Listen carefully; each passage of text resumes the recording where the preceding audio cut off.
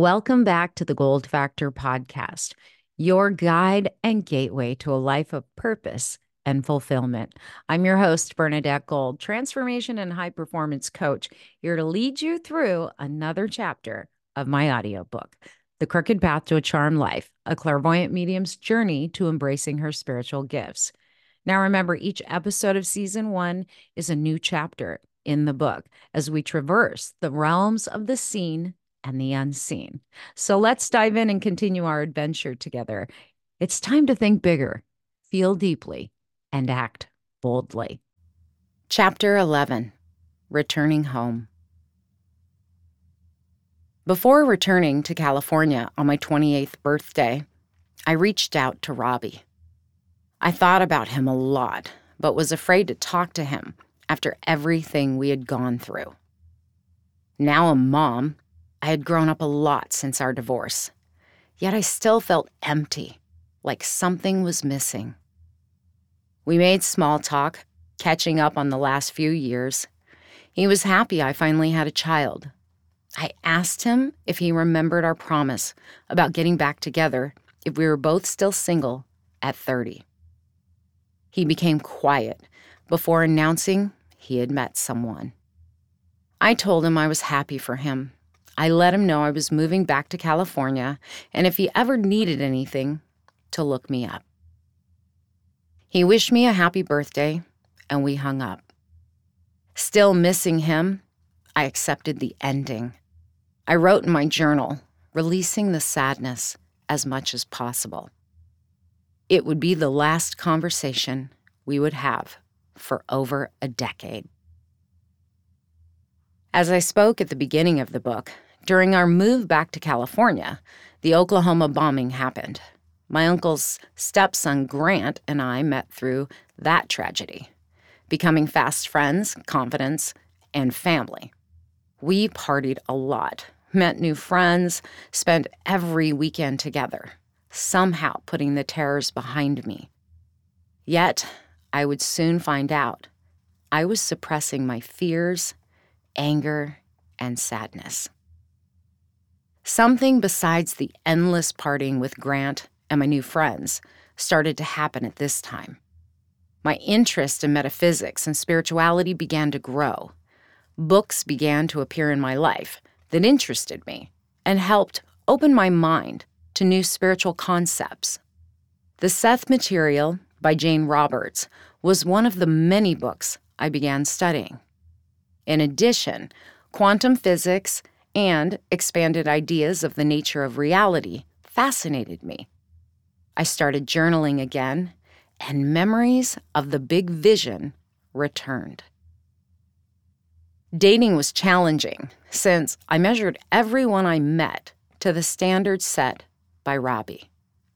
Of course, I distrusted men so gravely, they never had a chance. I remembered how I felt about him, so others had to meet that ideal. No one could hold a candle to him. My heart still belonged to Robbie. He had moved on, and I had to as well. I ran through a few different relationships in San Diego, nothing lasting longer than 6 months. Determined to find love, I wanted to create a relationship that lasted over 6 months. I started dating Drake, an entrepreneur, training to be a commercial pilot. I loved him, yet it felt lonely, always being put last on his list. We lasted 6 months, and then some. While sitting in his office one day, I asked him where I fit in his life. His response was, "In between flights, baby." He must have seen the shock on my face as he followed that up with, "You won't leave me. You love me." He was right. I did love him. But I was unwilling to accept such blatant devaluing. Without another word, I ran to my car in tears, driving away. That night, in La Jolla, while out singing karaoke, a guy sitting at a table reading a book caught my eye. Brian Thomas was a handsome, wealthy artist. He loved to read and study spiritual books. Brian was a regular at the restaurant, yet we had never met. I was excited when he invited me to join him. Before the night was over, Brian asked if he could take me out to dinner. I explained. I just fought with my boyfriend, but I gave him my number and told him I'd think about it. Drake hadn't called by the next day, but Brian did. He again extended the invitation to dinner. Without thinking, I accepted. I called Drake right away and broke up with him. Just like that, it was over. Brian fascinated me. We would drink wine, and he read Carlos Castaneda books to me. We exchanged ideas about magic, life, art, and music. He was different than most men I knew. Something about him intrigued me, but also scared me. We talked for hours.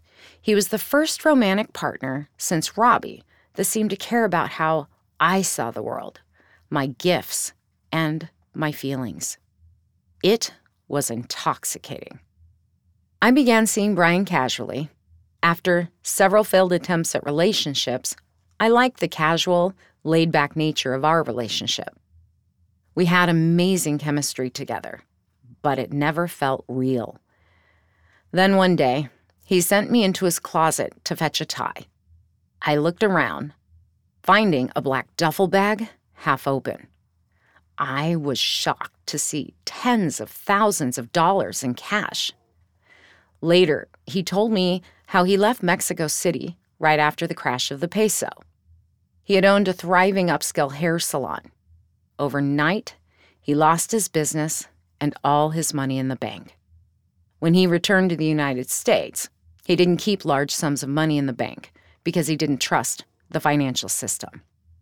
The fact that he even had so much cash surprised me, mainly because he expected me to pick up and buy the wine and cheese before going to his house. I was a single mom. It started getting on my nerves.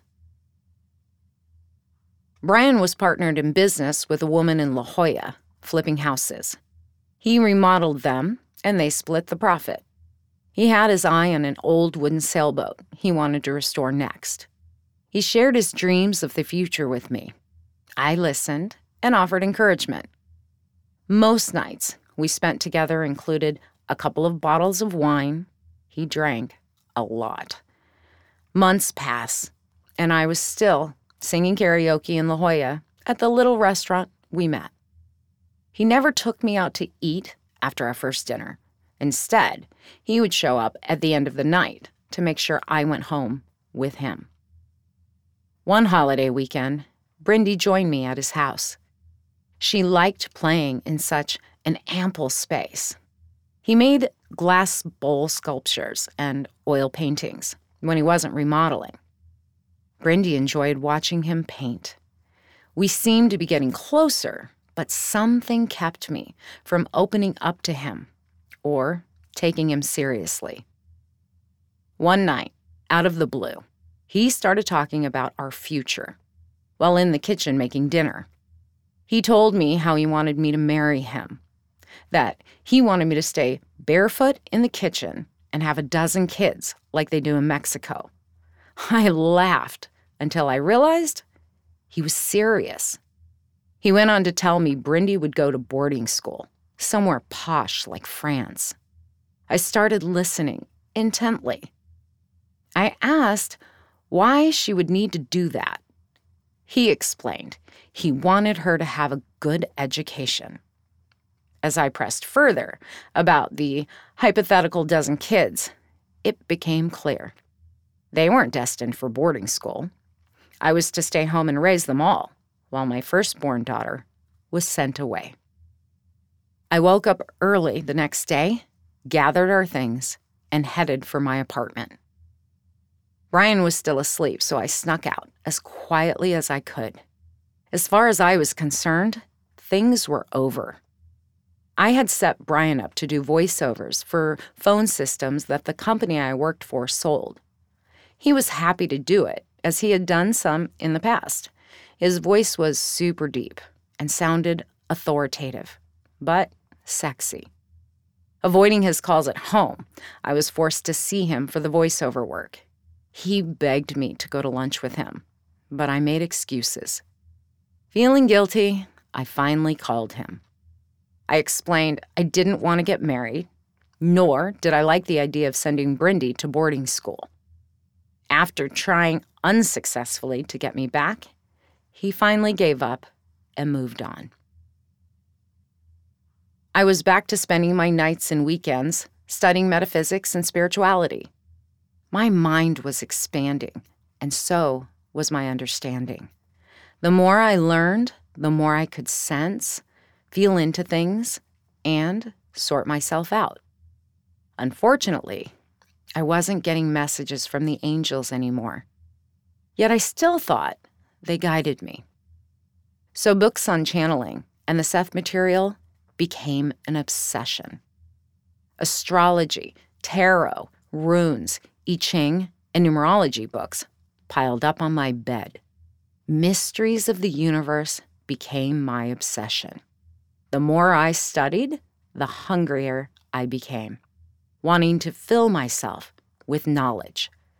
Before long, I composed stacks of spiral notebooks filled with notes and journal entries.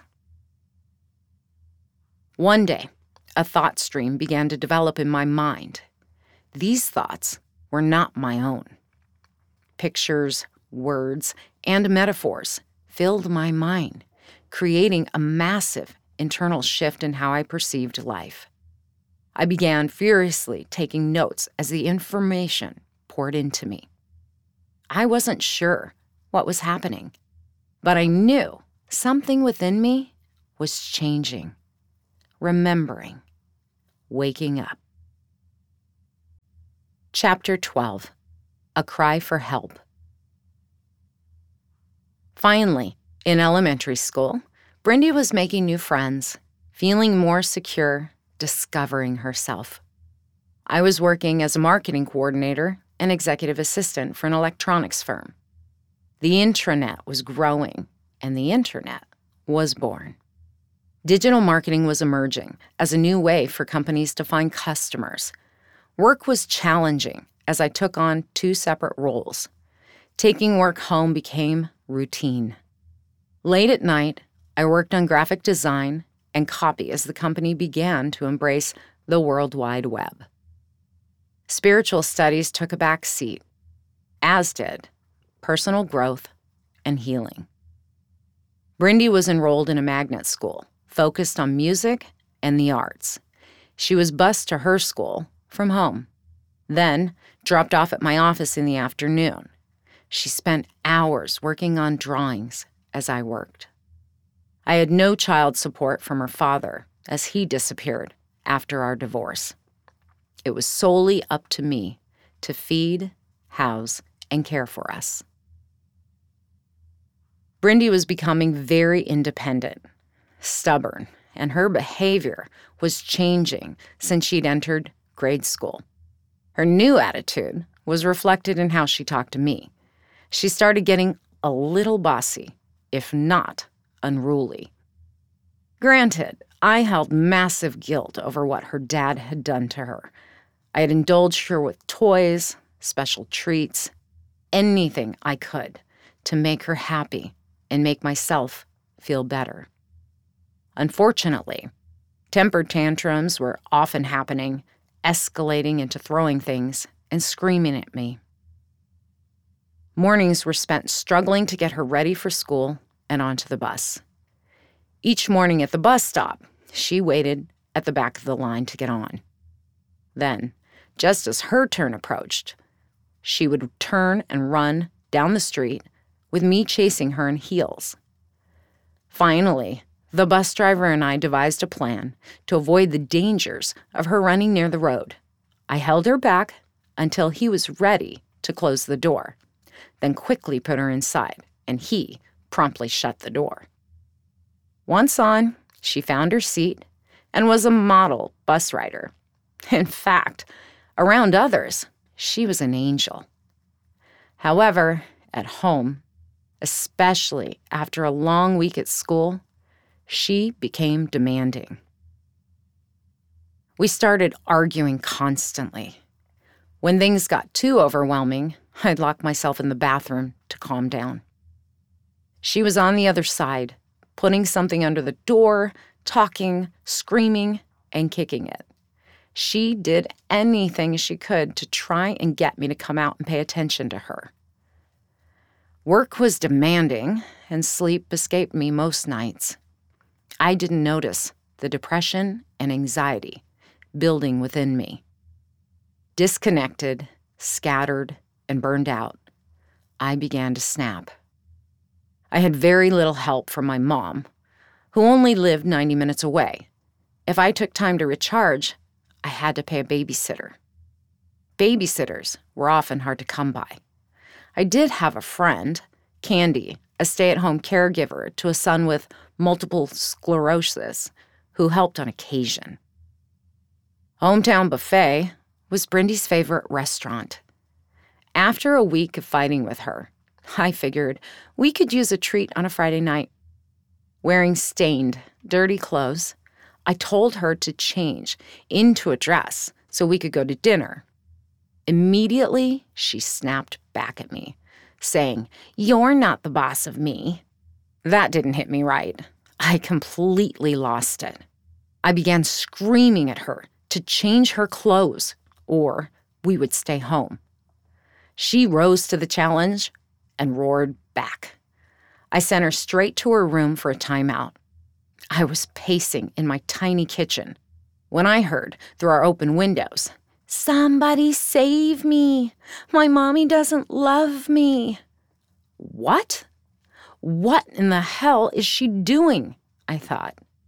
I continued listening as she yelled through a fake cry, "Save me! Please save me!" I marched into her room, flung open the door, to see her standing with her face pushed against the screen. Her room was barren, as I had removed most of her toys earlier in the week as a punishment for arguing. I told her again to stop and get dressed so we could go. Exhausted, hungry, and angry, I turned to leave. Just as I was ready to close her bedroom door, she grabbed her small lamp and threw it at me.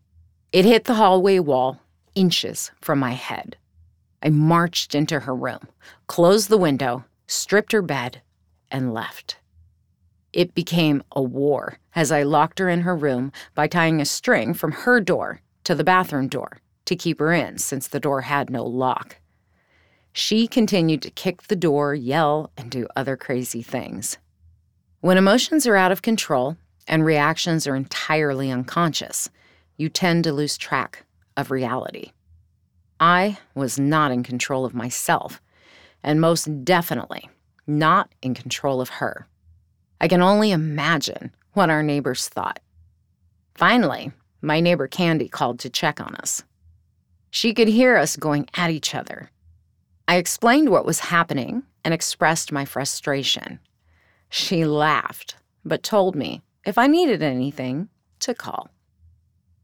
Well past midnight, Brindy fell asleep, with me lying on the floor in the hall. I felt like crap. Neither one of us had eaten, and neither one of us had won the fight. Bright and early, Saturday morning, the yelling began, as if we hadn't stopped from the night before. I called my mom, asking if she would take Brindy for the weekend, telling her things had escalated between us. Not surprising. Her answer was no, because she had plans to go shopping at the mall. She didn't want to have to take her granddaughter with her.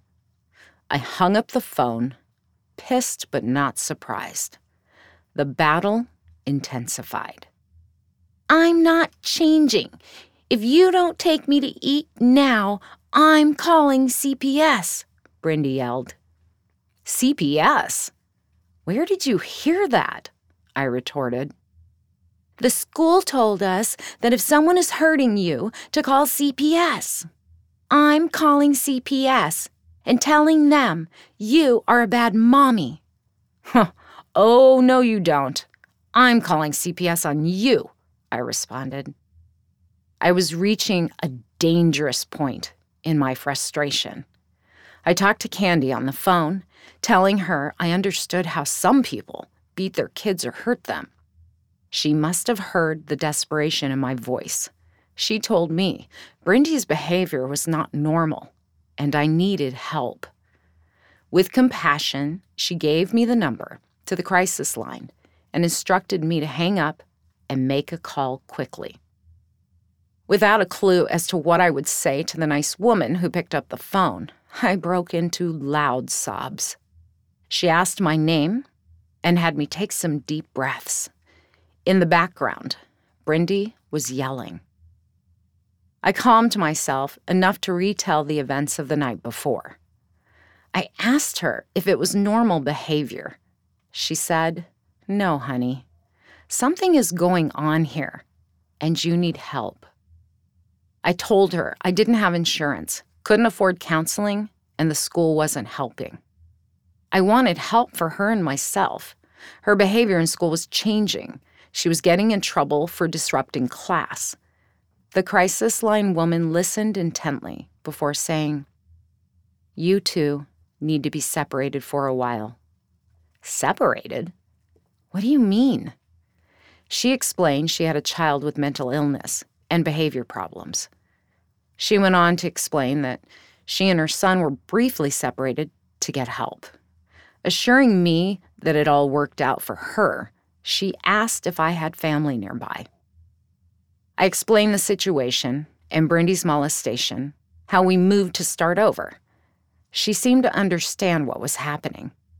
She instructed me to call 911 and ask for a police officer to come get Brindy. Following her advice, I called and told them I was suicidal and had a 5-year-old child. When the police arrived, they were friendly, but scary. They called the crisis line and spoke to the woman, then handed me the phone. She confirmed that Brindy would go with Child Protective Services and we would get help. The officers told me I had to go with them to County Mental Health. A second police car arrived, taking Brindy into protective custody. I was placed into the back of a sheriff's car and walked into County Mental Health. Plain, dull green walls, worn out from years of use, lined the County Mental Health hall. I suddenly felt like I was in trouble. While I hadn't done anything wrong, I felt like a criminal. The on-call psychiatrist prescribed Zoloft and Xanax before sending me home. I had no way to get home, so I reluctantly called Drake for a ride. He asked what happened. I tried to tell him as briefly as I could. He wasn't surprised because he knew I was having a hard time with Brindy. On the drive home, he said I had scared him when we were together, mentioning that I had felt I had a dark cloud of shit that followed me everywhere. Then, without emotion or empathy, he pulled in front of my apartment, telling me to get out, and took off. Once inside, I found the card with the phone number to call and talk to Brindy. I wanted to call the crisis line woman first. She wasn't in, but I left a message for her to call me back when she returned. Then I called Brindy, reaching Brindy quickly at the temporary holding center. Surprised, she excitedly told me how it was a fun summer camp. Knowing she didn't understand what was happening, I explained she would have to be away from me for a while. She didn't mind, saying she liked where she was. It felt like I was out of body, not comprehending the seriousness of what was happening. I told her I'd call tomorrow and for her to have fun. Hanging up the phone, I broke into a million pieces. Sobbing uncontrollably, I felt like a complete failure. How had this happened? Was I so damaged and broken I couldn't raise a child? Alone in an all-too-quiet apartment, I fell into an exhausted sleep. Startled, I was jolted awake by the sound of the phone ringing on Sunday. Answering it, the voice of the crisis counselor said, "Hi, Bernadette. I'm the crisis counselor you spoke to yesterday." Glad to hear from her, she gave me several numbers to call to begin the process of getting help. I called in sick that Monday, telling my boss there were things I had to take care of. Social services called to schedule a visit from my assigned caseworker for that same day. She was friendly and helpful in explaining how my case was unique. She said the agency wished more parents used the services like I did, instead of beating their kids. Together, we completed paperwork for Brindy to receive medical assistance. We also made written plans for reunification, made psychology appointments and screening for both of us.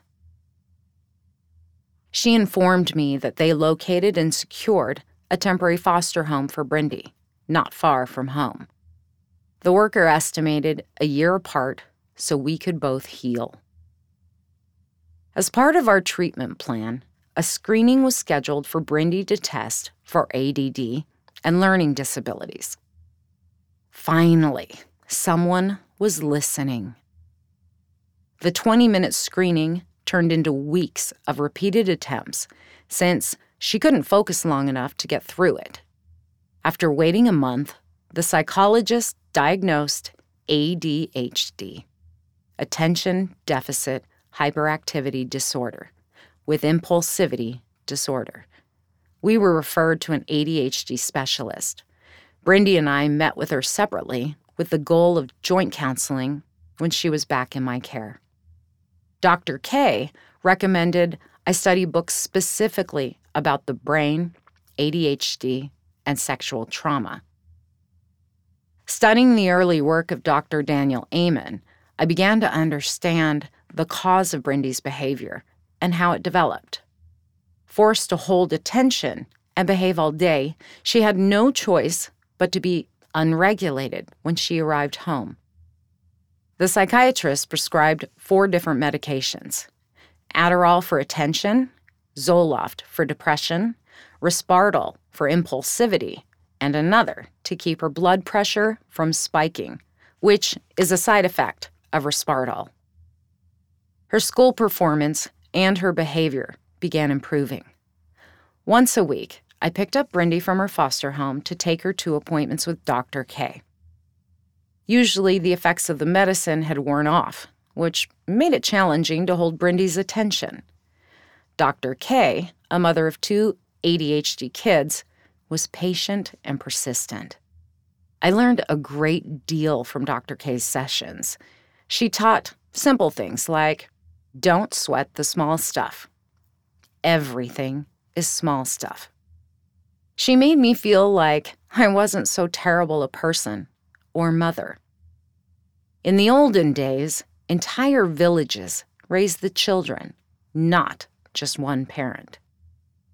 Solo parenting wasn't helping, nor was the expectation that a child sits still, focusing for 6 to 8 hours a day. Time marched on as Brindy and I worked our way through the maze of living separately. I'd gotten a new job as Director of Business Development in downtown San Diego. The location allowed easy access to Brindy's foster home and Dr. K. During one of our visits, Brindy told me her grandmother had taken her to McDonald's. My mother and I were not on speaking terms. I was informed by the social worker that my mother was very critical of me. No surprise. Mama told the worker that I was a lost cause, and she intended to fight for custody of Brindy. Custody? Are you kidding me?